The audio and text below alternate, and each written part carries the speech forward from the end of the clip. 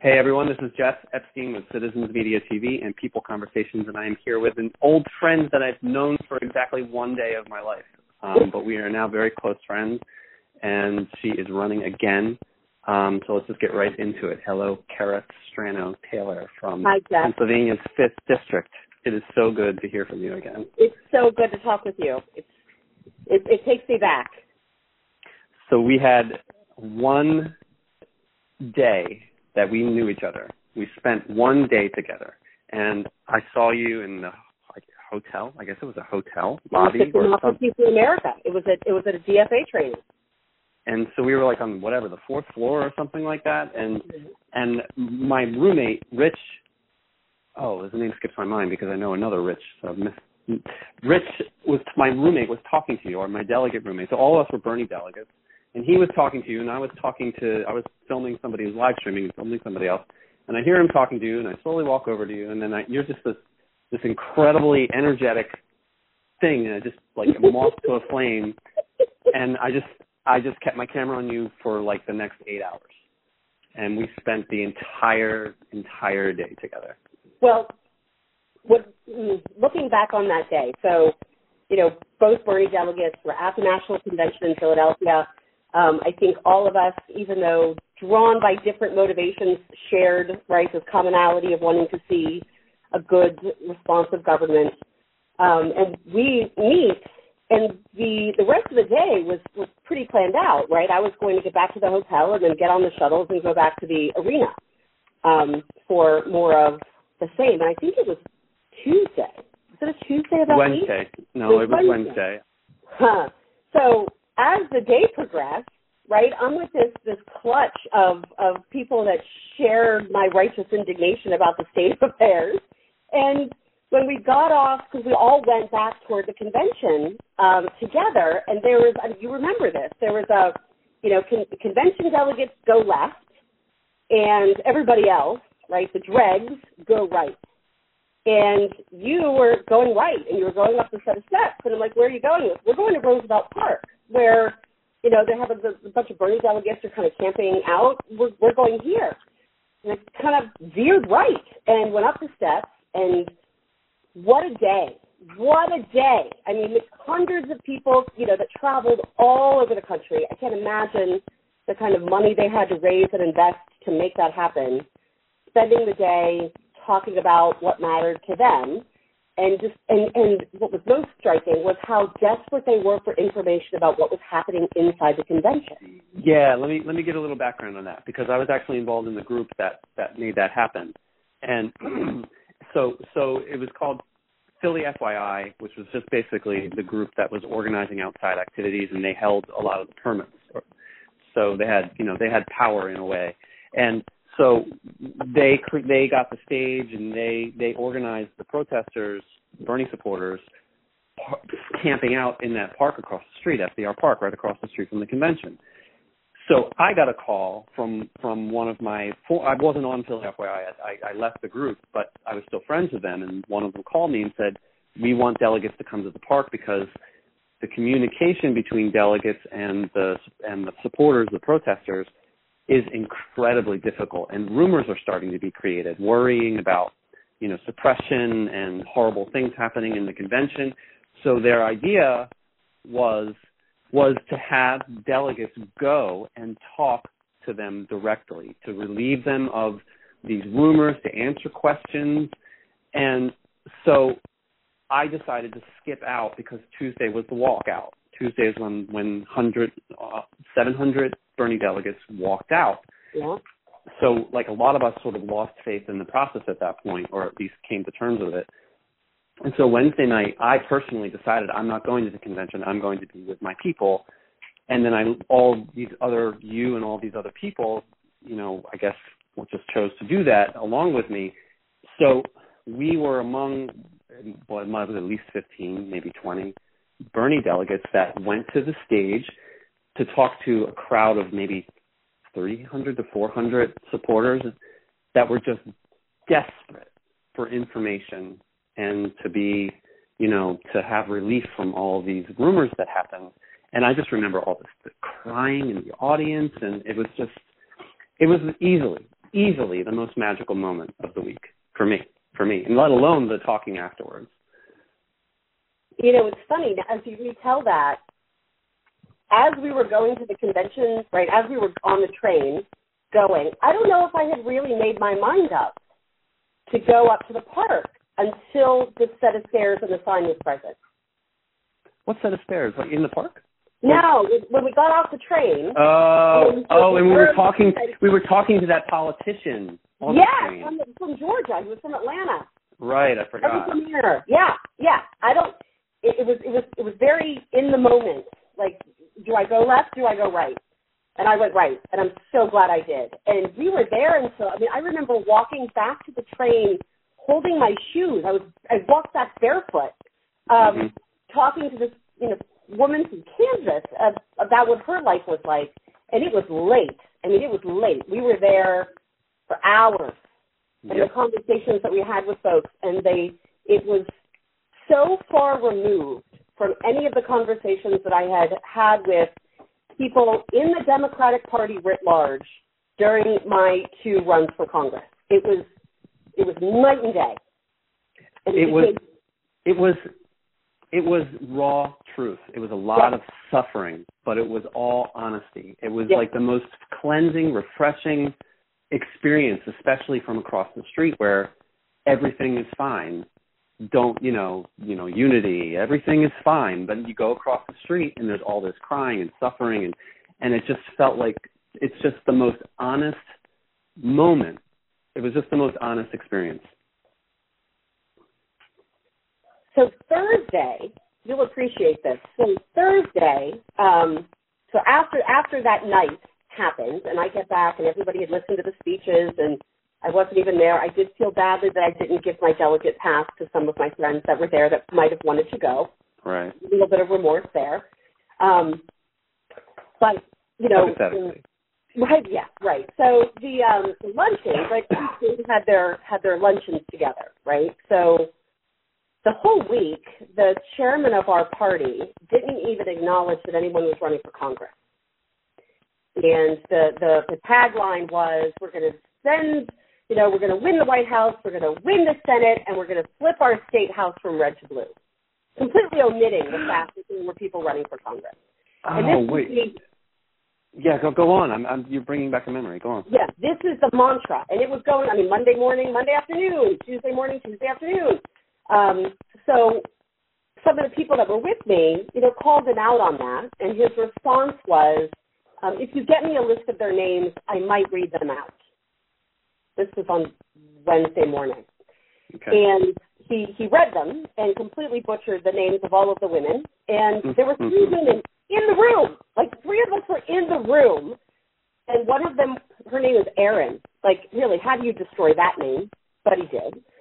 So from persistent badgering, and after the experience we had at FDR Park, Thursday morning, we some people that I knew really pushed on it to get a slot to speak. So they gave me a slot to speak Thursday luncheon. Now, mind you, this was the last meal the delegation is going to have together. Mm-hmm. And it coincidentally coincided with the Lady Gaga concert that every delegate had free tickets to. So the chairman of my party purposefully gave me a slot to speak in front of what he thought was going to be an empty room.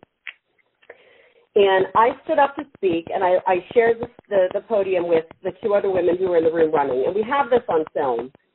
And the speech I gave, and it was brief, but it was pissed, was if you ignore rural Pennsylvania to your peril. We're out there, we're knocking on doors, and we're knocking on Democrats' doors, and they're wearing Trump T-shirts. You have to invest in rural Pennsylvania, or it's going to turn red. And the chairman of my party looked at me and smirked. He smirked at me. Mm-hmm. So that moment for me was so clear that the people that were in the position of authority that could have had some voice or, role in shifting the trajectory of what we were going to see happen in November had no interest in hearing any voices that disagreed with their worldview. It was absolutely clear. So going home from that convention, and of course the bus tour went across the state. What happened in November, the fact that Pennsylvania went red for the first time in God knows how long, it wasn't really a surprise to me. No. It wasn't. No, of course not. Yeah. And then, continuing to be active, because I was the chair of my party, or I was at the time. I went to the next state committee meeting, and I was really expecting there to be some sort of mea culpa, some sort of, okay, we see this. We see that we missed it. We're going to double down and commit to getting it right. And they didn't. See, yeah, no, because you or at least what you're saying, and so many other people, your assumption is that they're good faith actors who actually care about the people, and therefore, I don't know if they're acting in bad faith or it's not that they don't. It's not that they don't care. It's that they care more about their power and which requires them to cater to their private donors. Therefore, they're convinced that this is the only way. It is the only way. Right. It is the only way. Right. Well, of course, the only way that they can stay in power.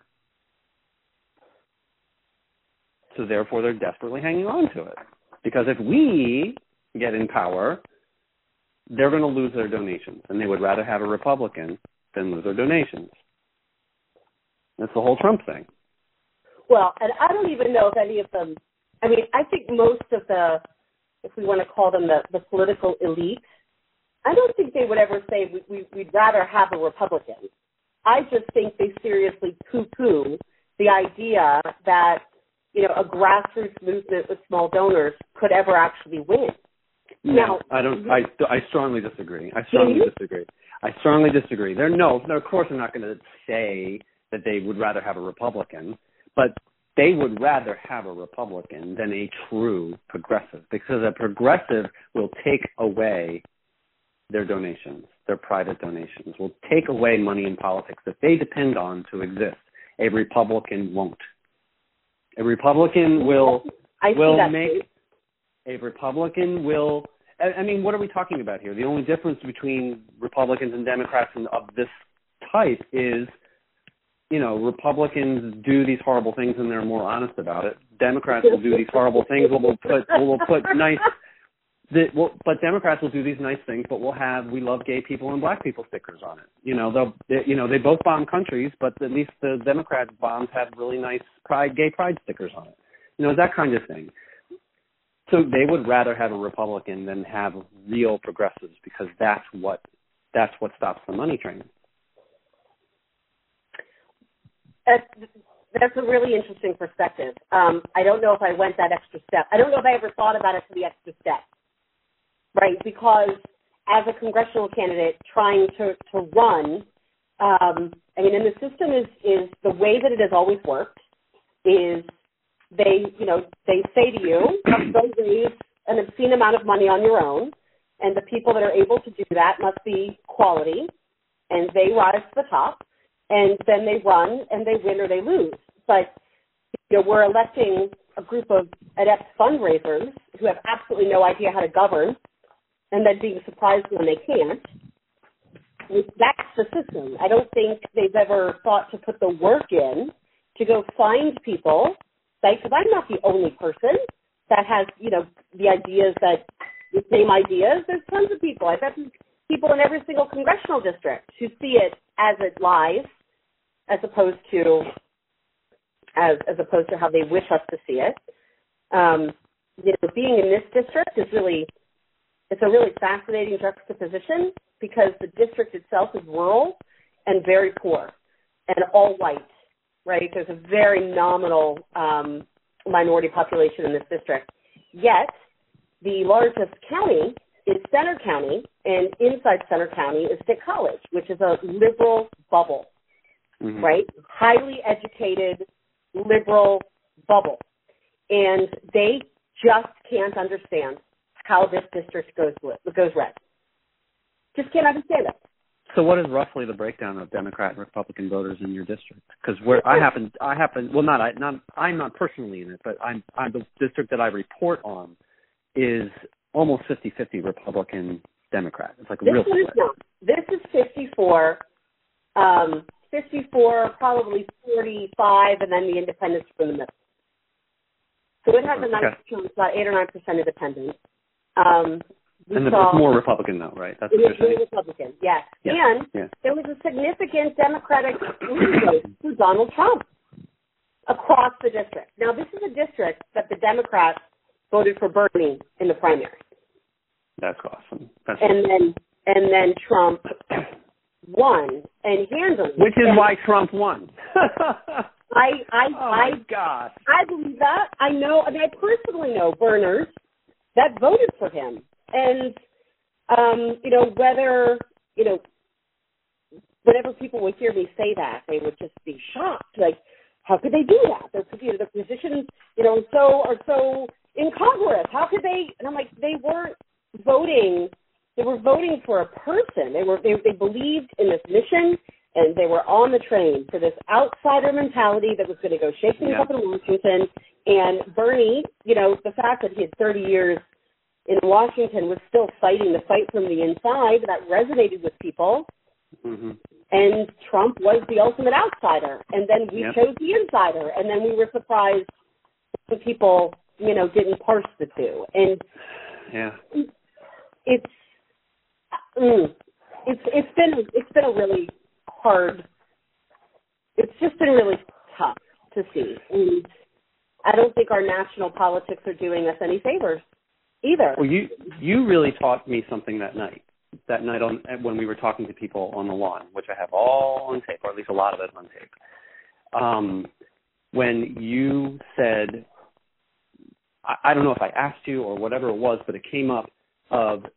You said that there was a requirement that you have to make phone calls for 4 hours a day. I think it was 4 hours. Oh, they prefer you to do it for 10. Okay, so not significant. Much of your day is spent on the phone fundraising. And I was like, what do you do? What do you do with that? And you said you don't do it. You just won't do it. You refuse to do it. And, you said just a few minutes ago, you have to raise a lot of money, and if you can raise a lot of money, by definition, you're a good politician. I mean, that's not exactly what you said, but it's And I know it's not totally practical, but something has to change so it is practical. You don't fundraise. You just don't. What you do is you inspire people to fundraise for you. You go out and you spend 100% of your time with the people. And you do whatever it takes to understand what they want and be passionate for them and help them through stuff and, be an activist for them and get arrested with them or whatever it is. And you inspire people to fundraise for you. You don't spend a moment on the phone, because if you spend a moment on the phone, you're not with the people. And that's what, to me, politics should be. That's what politics should be. I started journalism because I really started it that weekend. I mean, I got taste of it before, but that week of the convention with taping 8 hours a day, and I actually taped, I think, 10 hours on the day I met you. Journalism to me is the primary tool of being a politician. That's how you give a voice to those who don't have a voice. That's how you understand what the people in your district who normally wouldn't be heard, how you know what they want. Is you go out and you ask them what they want, and you publicize it, and you create a community of people who hear other people that, there's other people that want what I want, and angry like I'm angry, and all that stuff. So that's to me is what politics should be. It's not practical in significant senses, right, given our world, but that's what politics should be. You don't fundraise, period. You inspire people to fundraise for you. And that's what you taught me that night. That's what you taught me that night. Well, and because I was never going to do that again, right? Because I'm never doing that again. The process itself is such an effective demoralizer that it starts to break down the fiber of who you are as you do it.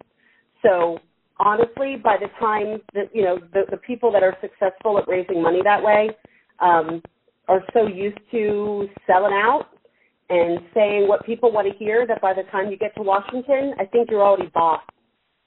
Do you know what I mean? It forces you to do even more. Yeah. You have to cozy up to them. By the time you get there, it's just it's what is expected. You know, there were days on the phone. So here's a little behind the scenes that most people don't know. The formula that most fundraisers go by is that for every 10 calls you make, you connect with 2, and 1 might give you money. And that 1 might give you $5, or they might give you $5,400. Right? Okay. So, when's the last time someone cold called you and you gave them $500? Let me think. Right, never. Right? Never. I mean, never. Never. So, firstly, let's identify who we're calling. Right? Because if they're expecting you to call 10 people and 2 answer and 1 gives, you're generally calling people that have the ability to give $500 on a cold call, which for most people that I know, that's their rent.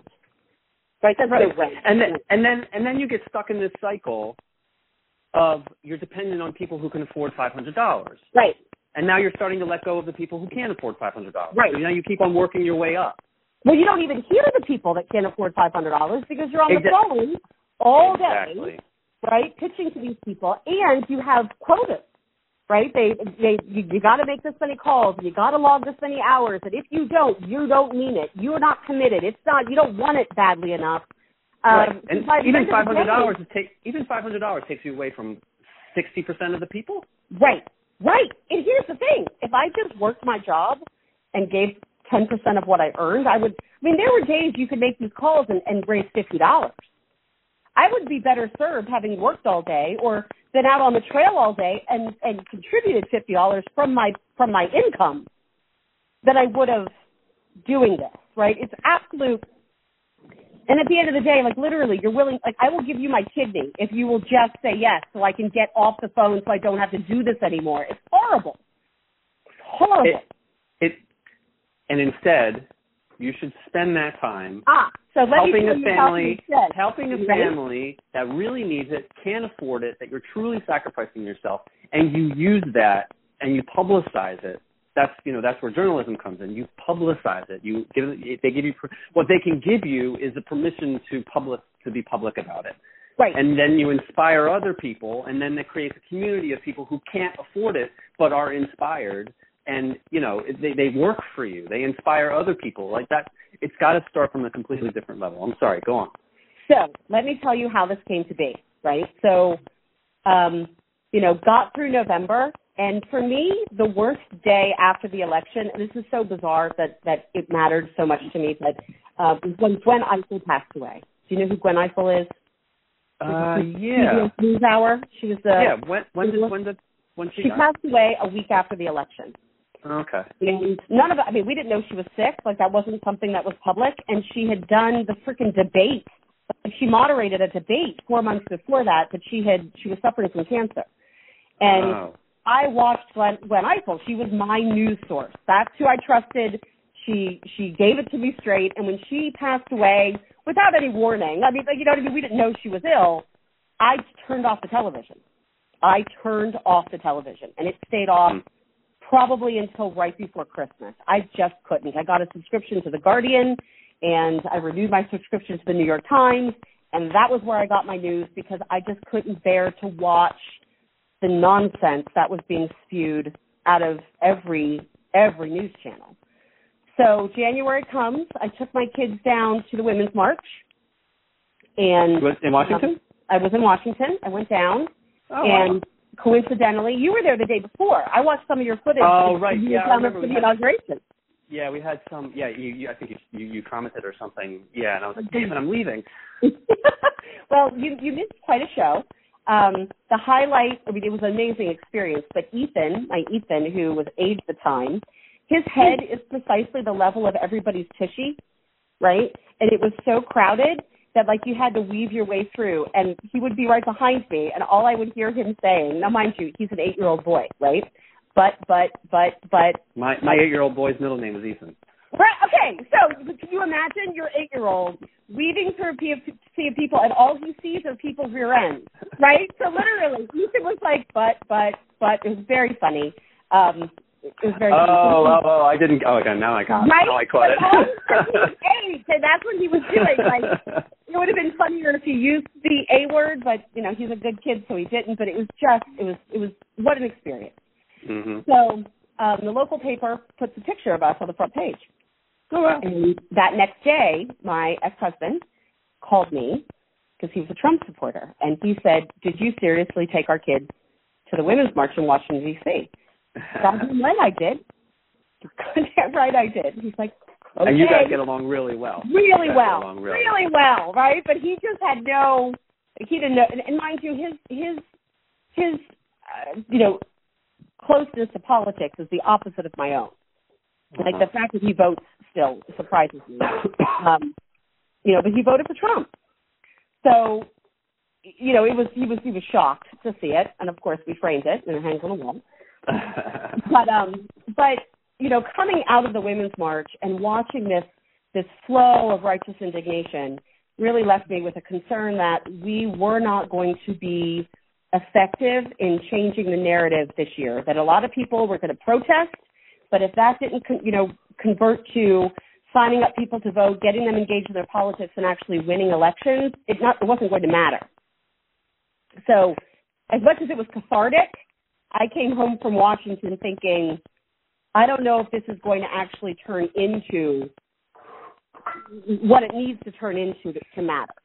Well, this weekend is at least in Philly, is the Women's March.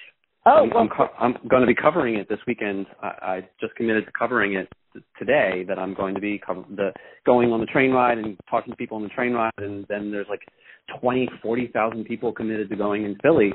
I don't know where else it's going to be. Well, there's one in State College, and I'm one of the speakers. Oh, so excellent! I hope it's going to be great. And I don't have to. Oh, it'll be filmed. I'm certain it will. Good. And I don't have to travel 4.5 hours, which is good. But I wanted to say that I'm actually very interested in the Women's March from the point of view of, all things bad did not start when Trump got in office. Right. And what is the Women's March really about? What is the Women's March really about? What is it protesting? What is the goals? What are they really after? Like the concept of resist. The concept of resist basically implies that everything bad started when Trump came into office. Right. And from my point of view, that is so far from the case, and it implies that you are trying to cure the symptom and not the disease. It's the classic case of the jilted spouse, right? Whose spouse cheated, being angry at the person they cheated with. Really? Wait. Yeah. Explain. Well, practice divorce law for almost 20 years, and you will learn that affairs are not the problem, right? The marriage was struggling beforehand, and the parties couldn't figure out a way to work it out, and the affair is usually the culmination of a lot of problems, right? It doesn't, people in happy, intact, strong marriages don't usually cheat. Unless, they're a narcissistic personality that just wants to hurt people. But by the time an affair happens, most people, if they're really introspective about it, can look back and see that there were struggles in the marriage that weren't resolved, sometimes years beforehand. Of course. So Donald Trump is the culmination of a couple decades of people in... Couple is generous, but yeah, go on. In the heartland of America, in rural communities that feel utterly and absolutely left behind by policies that served more metropolitan areas. Now, whether that's true or not true, that is certainly how they feel. And, so Trump is just, it was the culmination of something. It wasn't the beginning of it. So I will be intrigued to know if the people that you talk to have committed to doing more than what they did last year. Because going to marches or protesting at your congressman's office and showing up to vote, if that's all you do, is not enough. And I'm going to be really interested to see if they're engaging more practically to actually elect alternatives to what they have now. And I hate to break the news, but Trump doesn't write law. So as much as we hate, as much as people hate Trump and think he's terrible, the law's still being crafted in the House. You would have stopped this nonsense. That's where it has to stop.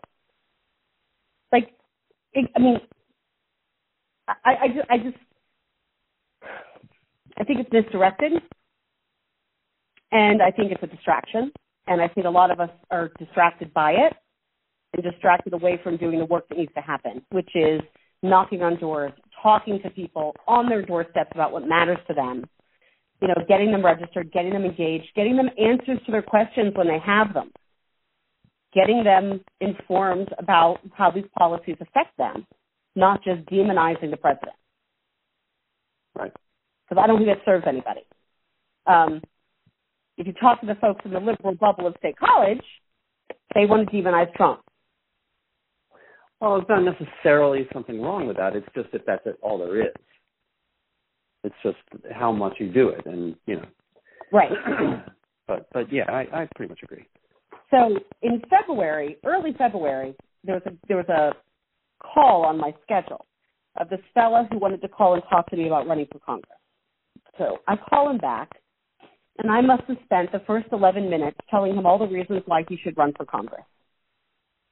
And he finally interrupts me because apparently I was on a tear. And he said, no, I have no desire to run for Congress, but I want to talk to you about running for Congress, about me helping you run for Congress. And I started laughing. I mean, it was the best belly laugh I had had in a really long time. And he did ask me why that was so funny. And I said, well, let me tell you why that's so funny. Let me tell you all of the reasons why it can't work. I'm not doing it again. What's the definition of insanity? Doing something the same way over and over again, expecting a different result. Right? So, and I don't know how long we were on the phone, but I told him every damn reason. And one of the big ones was this fundraising. And I don't think I really explained it too much, but at the end of the call, I was firmly expecting him to thank me for my time and, right, she's crazy, I'm never going to talk to her again. And he says to me instead, can I call you in a week when I've worked on some of these things? And at that point, I'm like, sure, right, call me back. I'll give you 7 more reasons why it won't work. And he called me back. He came to my office a week later. And he said, I worked on these 3 things. I'd like to talk to you about the others. Would you consider running? And I said, no. And he said, well, let me work on these things. Come back. And by late March, I wasn't saying no, but I wasn't saying yes. Okay. And by August, September, he had answered all of the reasons why we shouldn't. And one of guy? Wow. I'm telling you, this guy is a retired administrator from Penn State. He used to work in research development. So he was the guy who found scientists money, right? NIH grants and things like that. And he retired and watched the election, woke up the day after, realized he did not do enough, right? Mm-hmm. That was the epiphany that a lot of people had, and decided that he was going to focus on the congressional seat and pulled up some, my debates and some of the video and called me. Now, the work that he has done, he's new to politics, but he's one of the most methodical people I have ever encountered in my life. But nimble also. So if he kind of puts a lot of work in going down path A, and then we suddenly realize we don't need to do that, he switches. He doesn't lament all the time that was spent. He just, okay, we're going to go to B. But the most telling moment was he had, done his research. He talked to every single person, I swear to God, that he knew or that knew me to see, what's this lady about. And one of the people he talked to was an operative in the Democratic Party who explained to him about fundraising and cold calling and what you have to do. Right.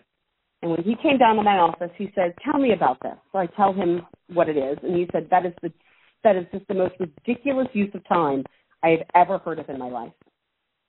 If you're a good faith person, yeah. Well, right. I said, you're absolutely right. It's horrible. It's terrible, and I will never do it again.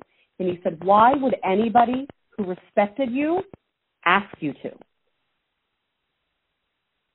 And I looked at him and saw him in a completely different light, right? So to people on the outside, they recognize that it is a strange form of moral torture. But if you're on the inside, it's like this rite of passage. And so I said to him, that's interesting. It was really interesting. How could anybody who respects someone ask them to do that? What? Can you flesh that out? Sit on the phone for 10 hours a day trying to... No, not what to do, but why it's disrespectful.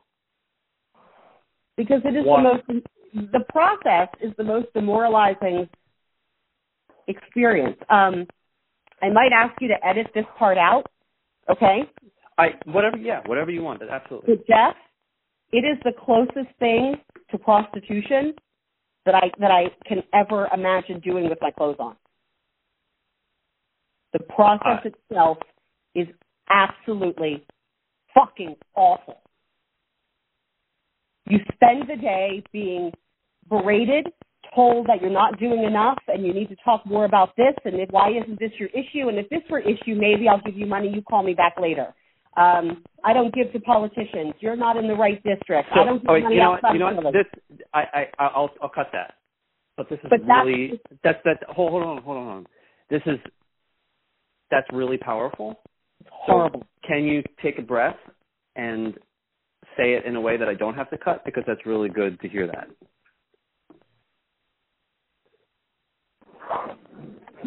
Part of me doesn't want you to cut it because it's really honest. It just feels off color. So I don't know where you would be, where this might be published, but I can't describe it any more accurately than that. You're selling, and it gets to a point where everybody's asking you to be something just a little bit different, and there's a point in time where you start to wonder, well, maybe I could agree with them on this, even though it's against every policy I've ever had in my life. Because you only have to ask one time for $500 instead of 500 times for $1. Right.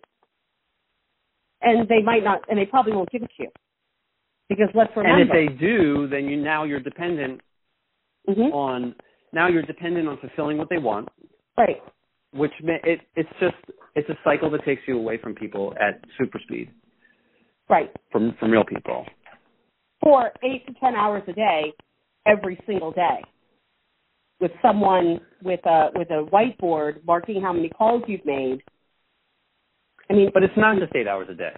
It's 8 hours a day on the phone, and then the rest of your time has to be fulfilling everything that you were asked while you were on the phone for 8 hours. Right. Which takes you away from people. So you're spending almost 24 hours of your day catering to those people who give you this big money. Right. That's how the system is set up to work. Right. Yep. Right. And everybody who's won, that's what they do. Because I don't know of anybody else who hasn't yet. So think about it. 535 people sitting in D.C., every one of them has done this.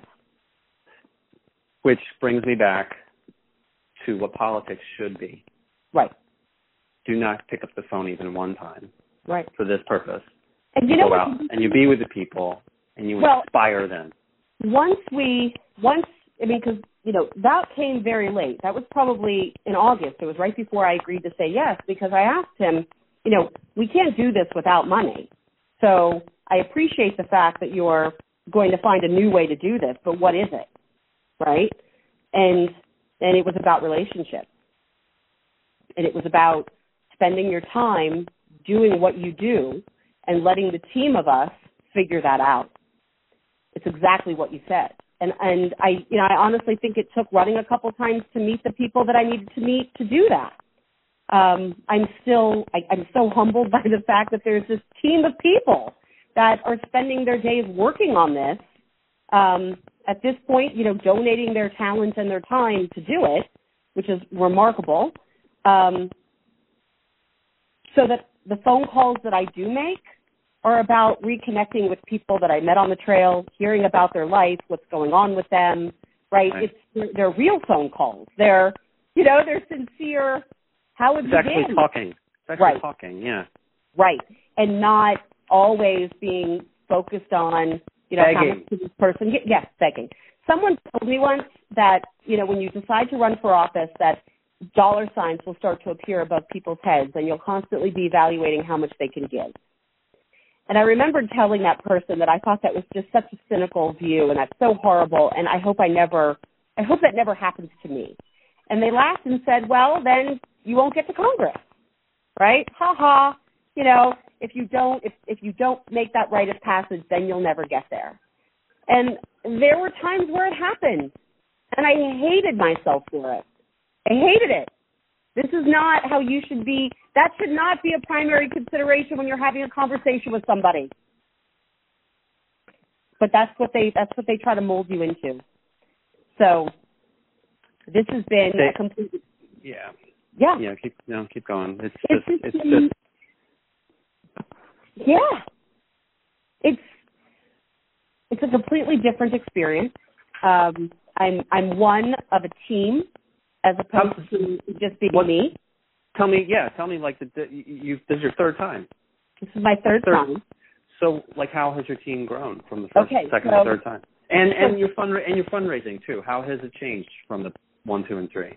Well, so Paul, who's managing this effort, built a steering committee of people from across the district, and they help steer, they help drive our direction, and they're all committed to giving, and they all, so we had some seed money, and it wasn't a lot. I mean, they each committed to, giving $1,000, and some people, it was a hard lift for them to do that, but it wasn't an arm twist. Right? It was, we believe in this and we're doing this. And from there, we have people doing our social media. We have a senior advisor directing us on where we're going and what we're doing. We have a scheduler, and we're building house parties. And we go, and I get to talk to people and be exactly who I am and tell them what I see and listen to what they see, and they contribute. It's how it's supposed to work. Mm-hmm. And what do you do? And what do you do in return? So they contribute. You talk to them, but what do you do in return aside from promising that you'll do something when you get into office? I hear them. I really think it's the faith. For the same reason that we gave money to Bernie. He had history to back up what he said. We believe his words. We believe his words, right? And I don't misrepresent the truth. Sometimes I can't tell people what they want to hear, and I tell them the truth. And every now and then I run into people that doesn't please, and that's okay. But I'm not going to change. I'm not going to change who I am for it. So generally, how big has your team grown from over the past, or the 3 campaigns? Mind you, the first 2 times I did it, I didn't have a team to speak of. I was doing it kind of on my own. With lots of volunteers, but never an organization that when someone wrote in and said, hey, I want to help, that they were given something to do, right? Because running for Congress takes an organizational structure that every single body that wants to help lift is given something to lift. We didn't have that before. So we had lots of people, oh my God, so many people writing in saying, I want to help, and didn't have the infrastructure to be able to reach back out to them and say, okay, this is what you can do in your county. So that's great. That problem has been solved. It shows that you did a good job, that you've been doing a good job. In your previous campaigns, and that you're reaching people, and it should be a lot faster in a just world, but you are reaching people. And I guess I always, we didn't have a very large team, so I was trying to do a lot of things that I honestly didn't know how to do. Right? I don't know how to run a campaign. I don't know how to do that. I don't know how to make lit pieces. I don't know how to do a lot of that. And I kind of managed to, find people that would help me do that before. Now we have people who know how to do that. So it's a completely different experience. completely different experience. And so much, I mean, it's better, but, you know, what I did before in my first 2 runs for Congress and what this is aren't very similar. But I think they were necessary to, and I think I gained credibility. You know, I kept showing up. What's that line? You know, 98% of life is just showing up. Mm-hmm. So I think there's some power to that. But it's exciting. It's still hard, but not doing anything wasn't an option. And there's 2 fellas actually running against me in the primary. Yeah. I saw someone on Twitter, and you might remember, I tweeted it. What about Kara? That was before I think you announced, or at least I knew about it. Yeah, that's a guy that's from State College, and State College is the most rural place he's ever lived in his life. Philadelphia, born and raised in Philly, lived in New York City, lived in Los Angeles, and now lives in State College. And for you, it's the most liberal, and for him, it's the most. I know. Like for me, it's the Mecca, right? I made it to State College and then came back home. So I find that interesting, but I mean, you know, the primary is what it is. I think primaries make candidates better candidates. Hey, so. Yeah, if it's a good candidate, then all the better. You know, the worst problem that you have is that your voters have another good choice. Then, you know, what can you do? You can't really complain about that. But I wanted to ask. So does your larger campaign staff now? So what does that give you more time to do? Or what's different between this time and last time as far as what you are able to do because of your staff? It gives me, it gives me time to reflect on the work that we're doing, if that makes sense.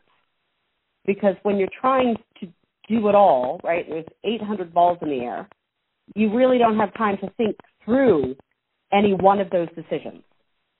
Right? And it brings with it a constant sense of stress and fear that you're doing it wrong. Right? I don't know how better to describe that. Mm-hmm. With this team, I'm one of a team. The decisions are made as a team, right? So, you know, deciding what we're going to spend money on or what the lit pieces look like or what, you know, the tone of the speech.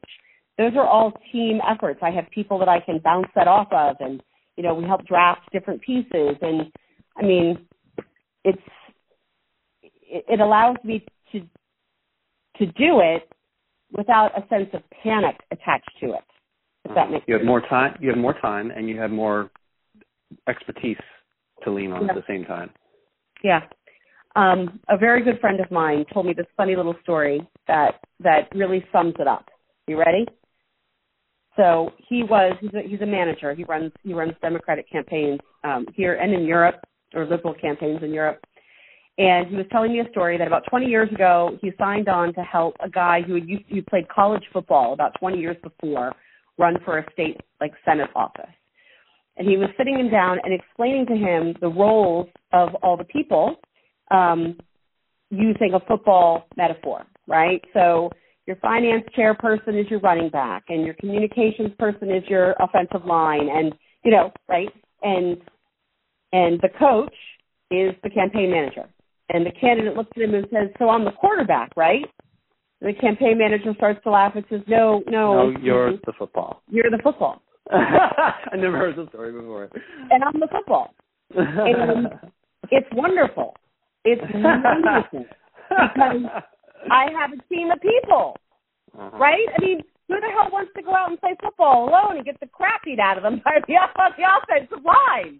Mm-hmm. Like, there's no chance you can win.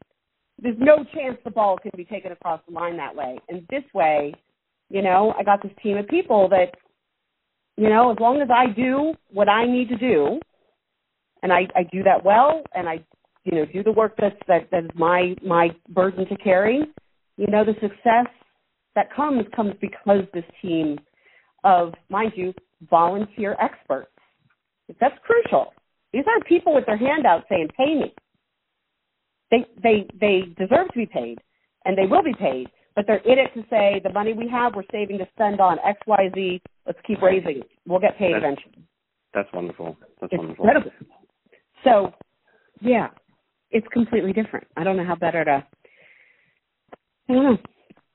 I also get to talk a lot about foster kids because it's what I know and it's what I do, and the other, my team has agreed that's an important perspective that only I have, and I get to talk about it.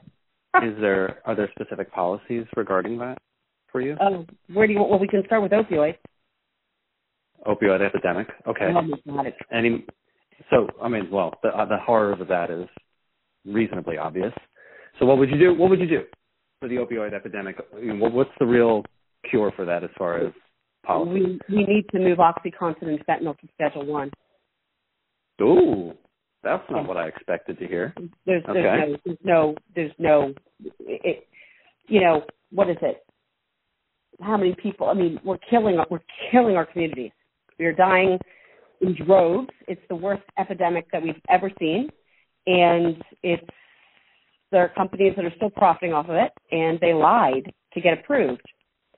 Purdue Pharma, who's the maker of Oxy, claimed that the addiction rate was about 1%, and it was actually close to 40%. Yeah, I mean, smoking, asbestos, global warming, opioids, all of these fields, they spend decades denying, pretending, so they can profit as much as they can until it's inevitable they can't do it anymore. Here's the thing.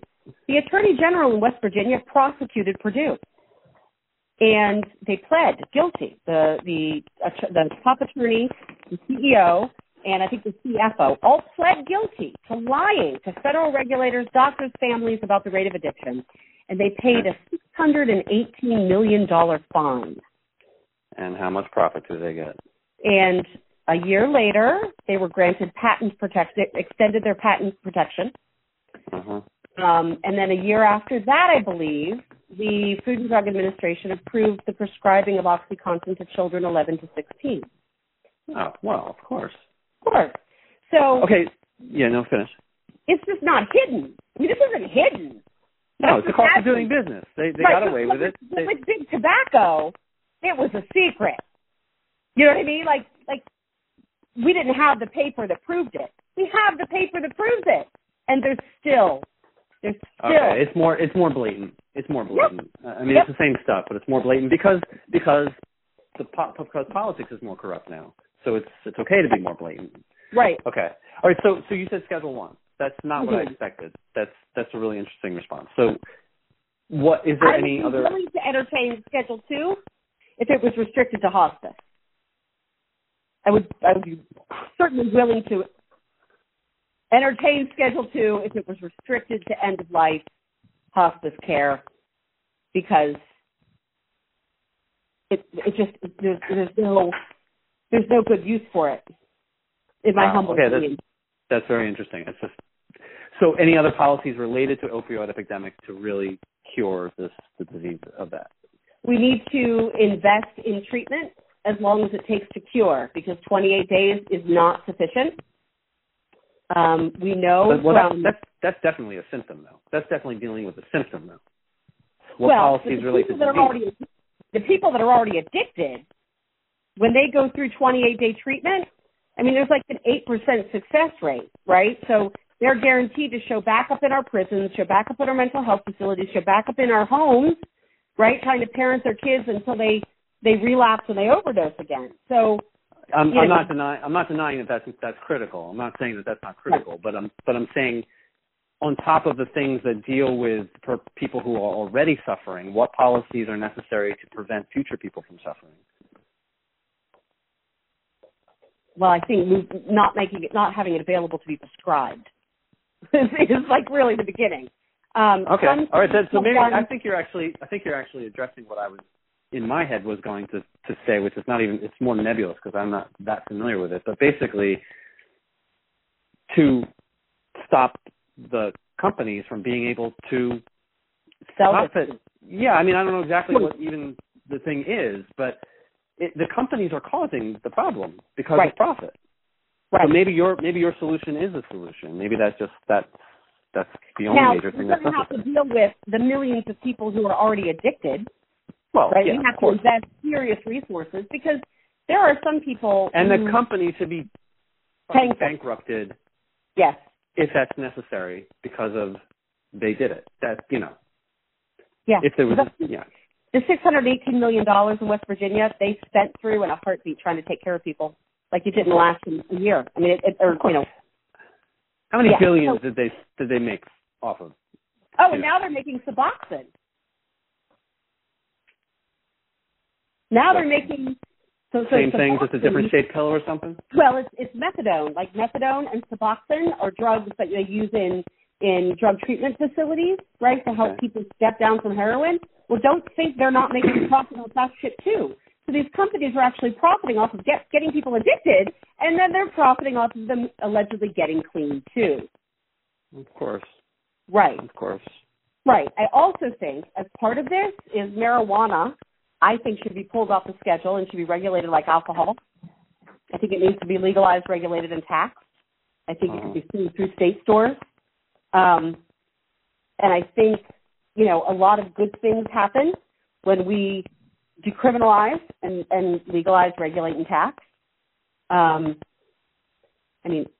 are really good after effects in addition to the revenue that is generated. There's, reduced rates of domestic violence. People tend to self-medicate with psychotropic medications on a much lower degree. We've seen a lot of success with veterans with PTSD, with medical marijuana. So, there's many pieces to it, but the opioid epidemic, again, has just demonstrated how pervasive the problem is of our crumbling communities and families. Because, now, from the foster care perspective, we have children that we cannot place with family because the level of addiction has gone back 2 generations or 3. There are no grandparents available. There are no aunts and uncles that aren't addicted. Wow. So then you have that burden on the social safety net, right? Trying to support and take care of our foster kids that need families to step forward to be foster care providers. Then there's a burden on the school, right? The kids that come to school after spending the night with the police in their house because dad was trying to kill mom and they have dark circles under their eyes and they haven't eaten for 3 days, are showing up trying to learn in the same classroom as the kids who got a good night's sleep and a belly full of breakfast. And you've just, teachers that are trying desperately to handle that. Those kids that aren't, having a stable home life are then taking tests and doing poorly. Our teachers are being measured by those tests. Our schools are being measured by those tests. Like, it's a many-headed hydra. Like, it reaches out and touches all of these different... Yeah, it's way farther than I really don't know the issue that well at all, but certainly didn't expect, to reach out that far. And it's rural white America. That's where we're dying, predominantly. The life expectancy for a white man with a high school education or less is actually declining in America. Oh, yeah, I just heard that. The entire country's average age is being lowered because of the opioid epidemic. Yeah. And mind you, the white male with a high school education or less, whose life expectancy is declining, was the only cohort that showed as the greatest decline, and it was also preventable reasons. Right. We're dying, and that's not said to be dramatic. It's absolutely true. Right. And they're dealing with the demand side, and they're not dealing with the supply side. A handful of states have passed laws that you can only prescribe 3 days worth of Oxy, right? California did 3 days. Ohio did 5 days. That's a step in the right direction because it's not illegal to overprescribe. There's no limit on prescription, except in the states that have passed it. So we had a doctor here who prescribed, someone estimated that he prescribed more Oxy in a year than the entire state of Delaware. Wow. And he ended up going to prison, but not for overprescribing, because that's not illegal. He had sex with a patient for drugs, and he evaded taxes. That's what he was convicted on. Wow. So, okay, that's a broken system. But no one's tackling it. And, my humble opinion, anybody who's been sitting in Washington watching this epidemic blossom that hasn't done something about the supply side, I think it's just derelict. Wow. Yep. Yeah. And it's campaign finance because exactly everything. It's the everything is gerrymandering. campaign. Everything is campaign finance, gerrymandering, and voters' rights. I think those are the three fundamental issues in this country. Everything else follows. And the only way we fix those is we elect enough people that see that as a problem to be able to do something about it, which would require a serious overhaul. Now, the Republicans have done us a favor. I mean, we have a bunch of people retiring, so there's open seats. I just hope that people that are elected in their stead do something about it.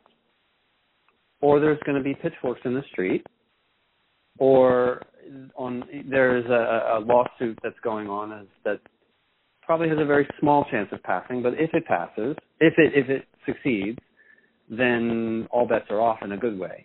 I'm not going to go too into this, but there's a candidate running in Congressional District 3 who I know pretty well, and he is suing the entire country. And there's a 3-judge panel that's going to be hearing this, and it's about an article of the Constitution that was ratified, but misunderstood through history.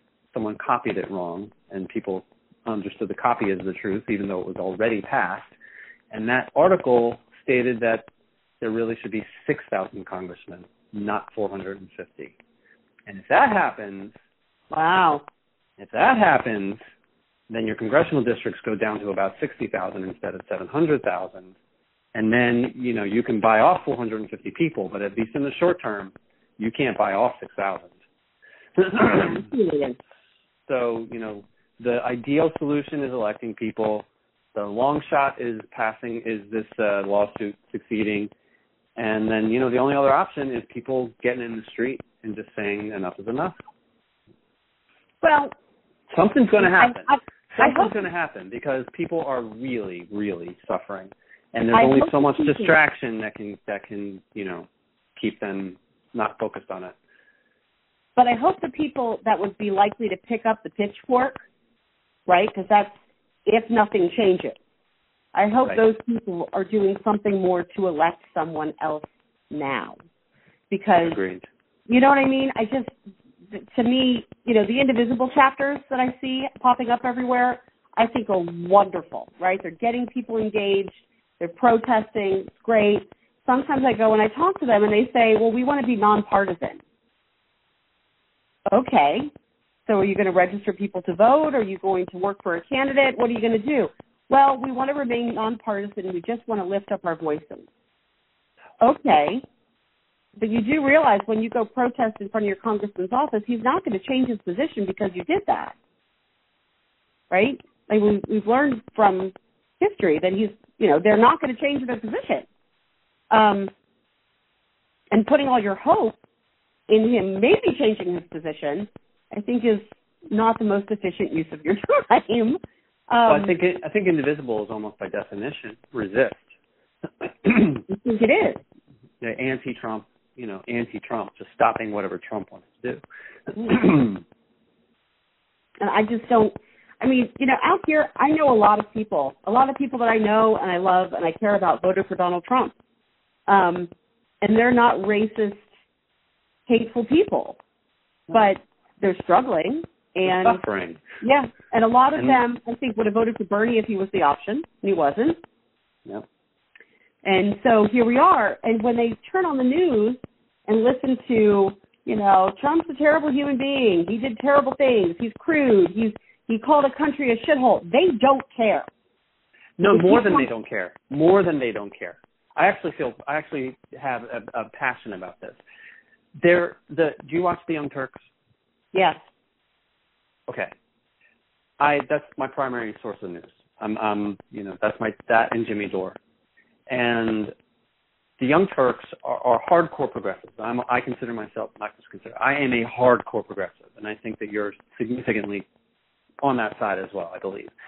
And my feeling is very strongly that in a Republican district or a significant Republican district, Republican district, the more progressive you go, the bigger chance you have of winning, the bigger chance you have of peeling off 20%, 30% of the Trump voters, because they want a dramatic change. And the more progressive you are, the more dramatic that change is. The more center you are, it's just simply much closer to what already is. So, so the Young Turks is hardcore progressive like I am. But one thing they do that I just so strongly disagree with is they disparage Trump at every step. Yep. They call him stupid. They call him stupid. They call him a baby. They call him the biggest idiot. I can't believe it. Loser Donald. And the content of what they say, a lot of it is totally correct as far as this policy is bad or this was a really big mistake and that kind of thing. But you are turning off the very people that you need to stand with. Yep. You are pushing away the people that you need to create a unit with, that you need to stand against the entrenched, whatever establishment. These are the people that need to join you, and you are pushing them away with these insults. We need them to vote for us. But that's something that I am particularly myself and particularly proud of with how I am a journalist and with how I am with Citizens Media TV. I go to Trump rallies, and I'm completely open that I'm a Bernie person. And we have discussions, we have disagreements, but we leave happy. They keep inviting me back. And, that's what it's supposed to be about. That's what it's supposed to be about. That's how you disagree without being disagreeable. Right. And I don't remember what triggered me to start this, but that really, you insult Trump, you lose that vote. Well, you require that person to admit that they were wrong in order to support you. Why would you ever ask someone to do that? I completely understand why people voted for Donald Trump. I get it. So I'm not running against Donald Trump. I'm running against Glenn Thompson, who I think supports terrible policies that hurt us. And let me tell you about those. Because the president's the president. I mean, he's not going anywhere, right? I mean, if they elect enough people to impeach, okay, that would be an interesting conversation, because guess who we get? Pence? Or Ryan? I don't know if those are better alternatives, to be brutally honest. So let me ask you the same kind of thing at your level. It would be very easy to make fun of Glenn Thompson for some stuff. Very easy. So how do you take that philosophy to your opponent? Because he's done some things that could,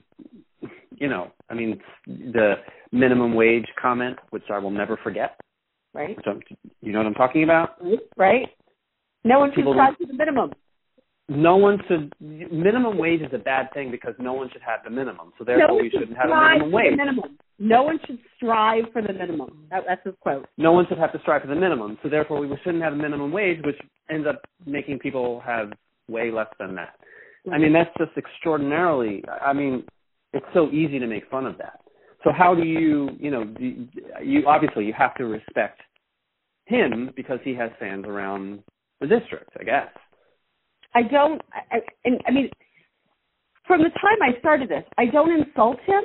I don't make fun of him. I don't disparage him because I don't think it's not how I'm raising my children to behave, right? And I think it's a lesson you learn once you're elected, right? I still sit on my school board. There are some people that I really struggle to find a way to work with, but I don't mock them. I don't make, we are equals here and we have our work to do, and I make my case and you make your case, and whichever one wins, that's the policy and that's what we do. All right, well, let me push you further, though. Do you Mm-hmm. allow or enable anyone around you to do it? Not on our media, no.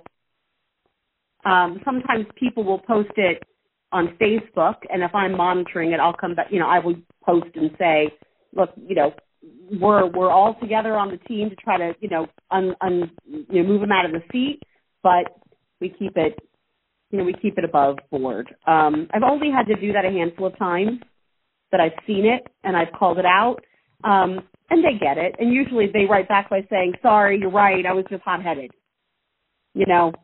Right. That's the whole thing with super PACs. That's the whole thing with this new DCCC so-called contract. You know about that? Mm-hmm.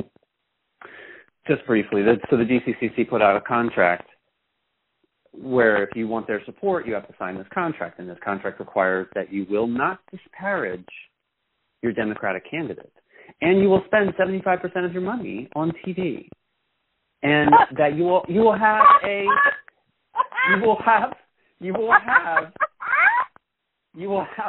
unity party or whatever event after the election in order to not decrease your chances in the general. So the DCC, so of course, progressives can't criticize if they sign this contract and they agree to it, whatever. It's not legally binding or whatever, but you can't insult your opponent. If there's an incumbent, you're luckily not in this situation. There's no Democratic incumbent. Right. But so you can't insult your Democratic incumbent, and they can't insult you, but their super PAC can. Right. So it's much more sinister than on its face.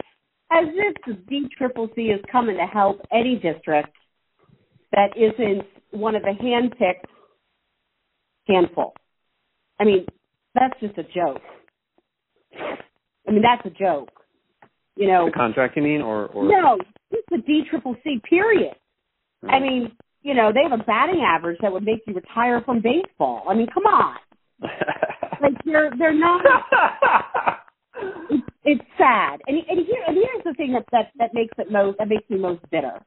So when my mother graduated from college, she went to the Democratic Campaign College. She went to D.C. for 6 weeks, and she was taught how to run campaigns. And when she went back to Florida, she was assigned to Lawton Child's senatorial campaign.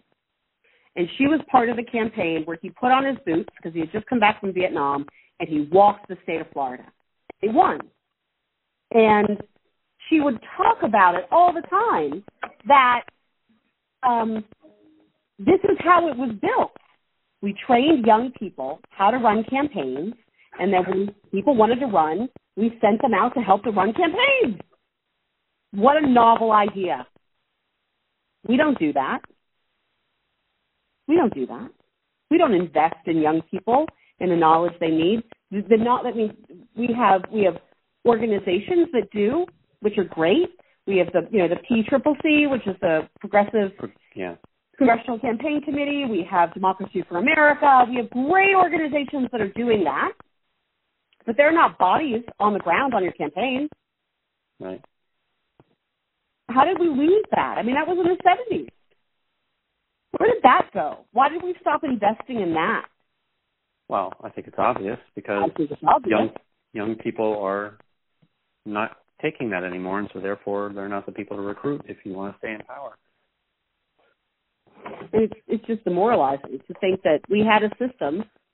And through that organization, we had a bench, right? Because you had a cadre of people, young people, that were capable of working mayoral campaigns, school board campaigns, county commissioner campaigns, and then those people would move up and run for, higher office, having known how to do it. We don't do that. We literally say, I went down to meet with the people at Emily's List after the 14 campaign.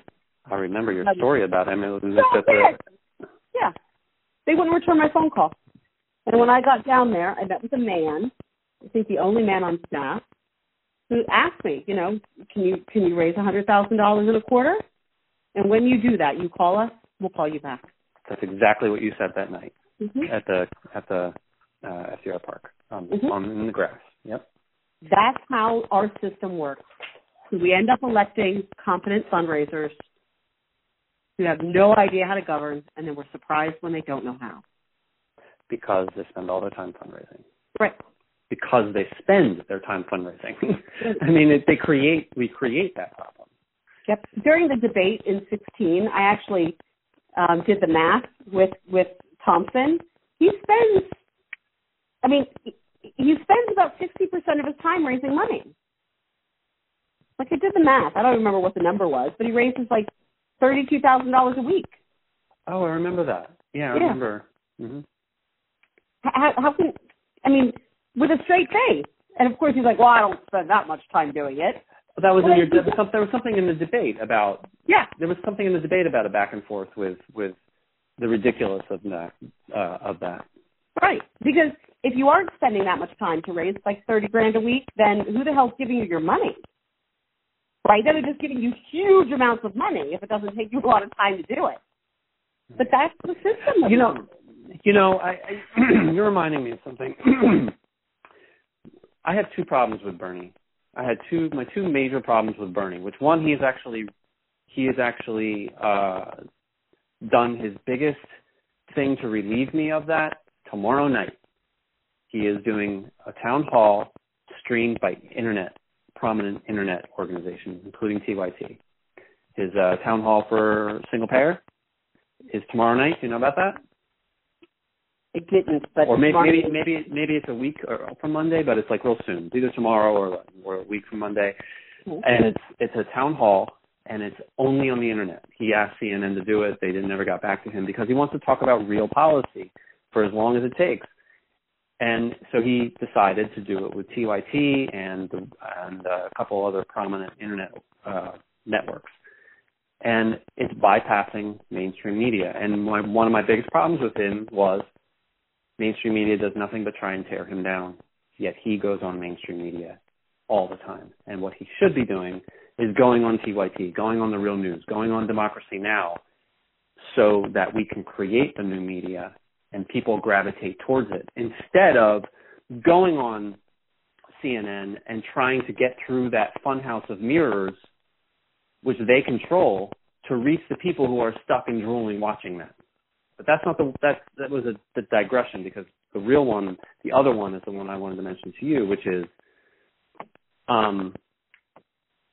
he never really he never called out the corruption, the questionable stuff, you have to register 6 months before in New York, that 220,000 people were purged in New York the day of the election, or the week before the election, whatever it was, that Maine closed 2/3 of its polling places, that Arizona, the 5 hours of waiting and the closing of 2/3 of the polling places, and the horrific stuff that happened in Puerto Rico on voting on primary day. He never called it out. And I feel like, you're suggesting, and it's not like you can necessarily do this with, it would come across badly, but calling out this ridiculousness of raising $30,000 a week and whatever the specifics of that was, is really suggesting the corruption. It's really, this is corruption. It is legalized, but it is legalized corruption. It is legalized bribery. And that is what you do. That is the foundation of who you are. Instead of dancing around this topic of like, wait a minute, how do you manage $30,000 in a week? Are you on the phone 8 hours a day? That kind of stuff. That's dancing around. Really calling it for what it is, instead of, teasing this. Wait, if you do $30,000 in a week, does that mean you're on the phone 46 hours a day? That kind of like teasing it. I don't know. That was way too much, but. Well, the tough thing, and it's something that you only really appreciate once you run, is there is so much, right? There's so much that's wrong. And what do you pick, right? Because no matter what you pick to talk about, someone else is going to want you to talk about something else. Yeah. So it's tough because there's so much corruption. It's like, how do you prioritize? Right. So we talk about, with let's picture the Trump voter, right? I'm talking to the Trump voter. if I start talking with them about money in politics, the gerrymander, and corruption, what they hear, what they could hear, sour grapes, right? The Democrats whine because they didn't beat the system. Right. So we talk about the tax bill and what that's actually going to look like in their household. That's something that we can actually talk about, if that makes sense. So it's not that it's, I mean, I believe that all of the problems, all of the ills that our country is suffering can be remedied if we get money out of politics and we fix the districting. Like, those two things are required to solve all of it. Mm-hmm. Are we gonna win those seats campaigning on that? No, because it doesn't affect people in the moment. Right. It's not immediate. Yeah, that makes sense. Right. It's real for you. It's real for me. We look at it and go, "That's it. That's the problem."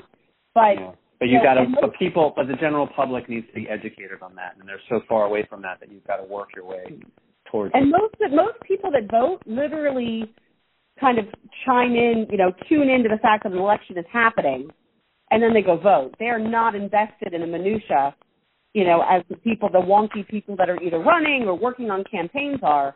So, to have that conversation, you got to go back and explain how the gerrymander, the work that the gerrymander has happened. Even though North Carolina, 3-judge panel said it was unconstitutional.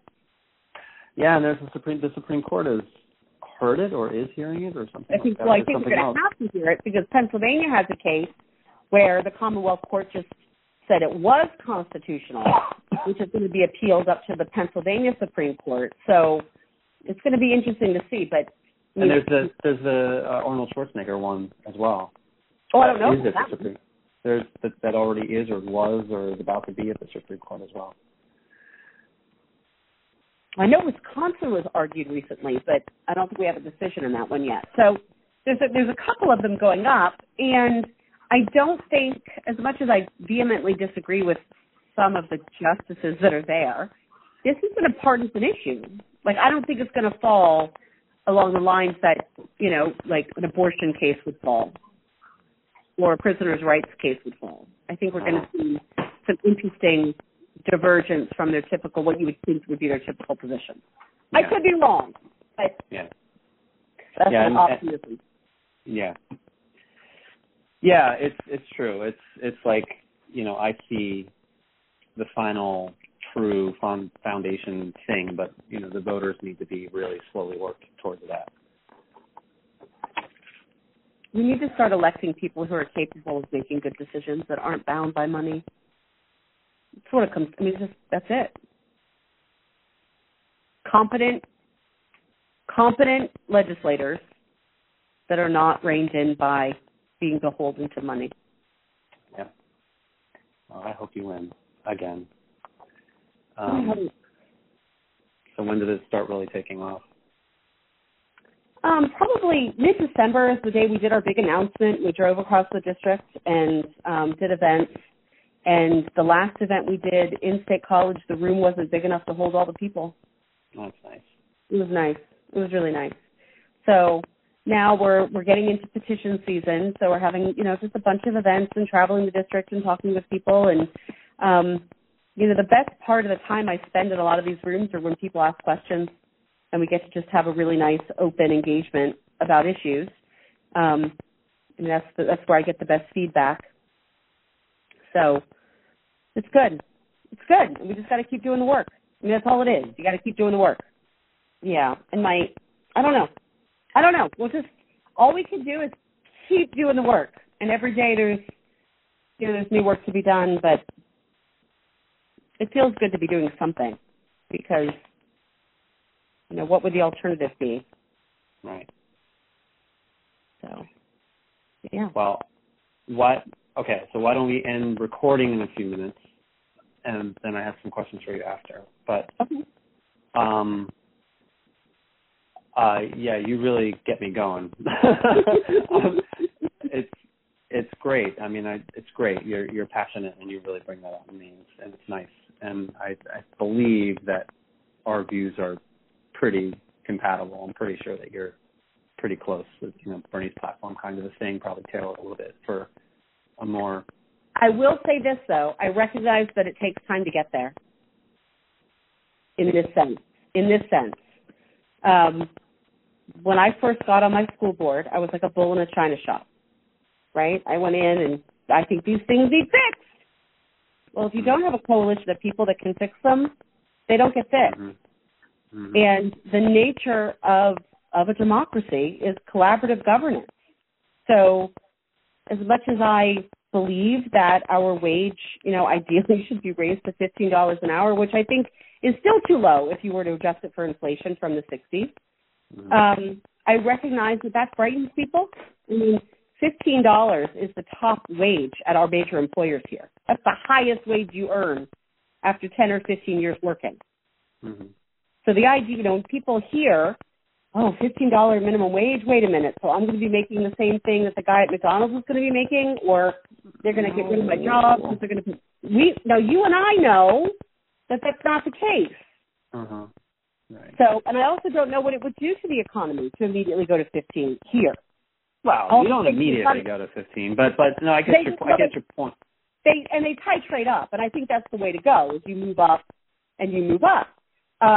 Everywhere that's raised, it's an economic driver. More people have money in their pocket, and they spend it, and, right. I'm there.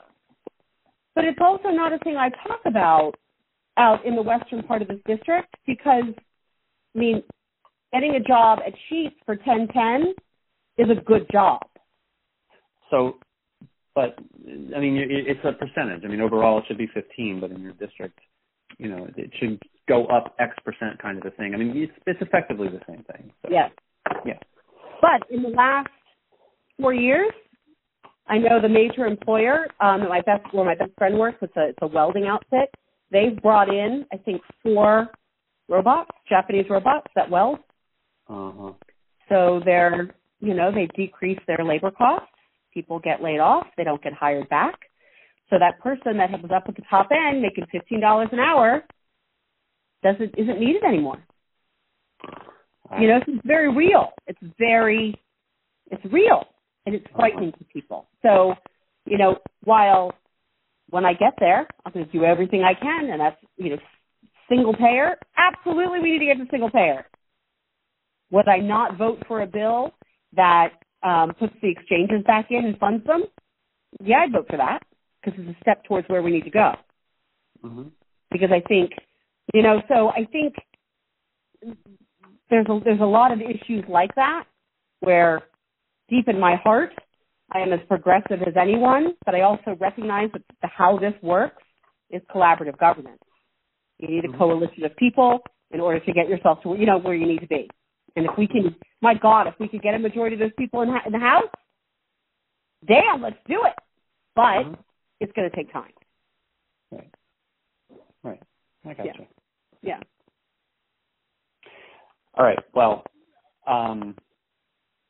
I really hope you win.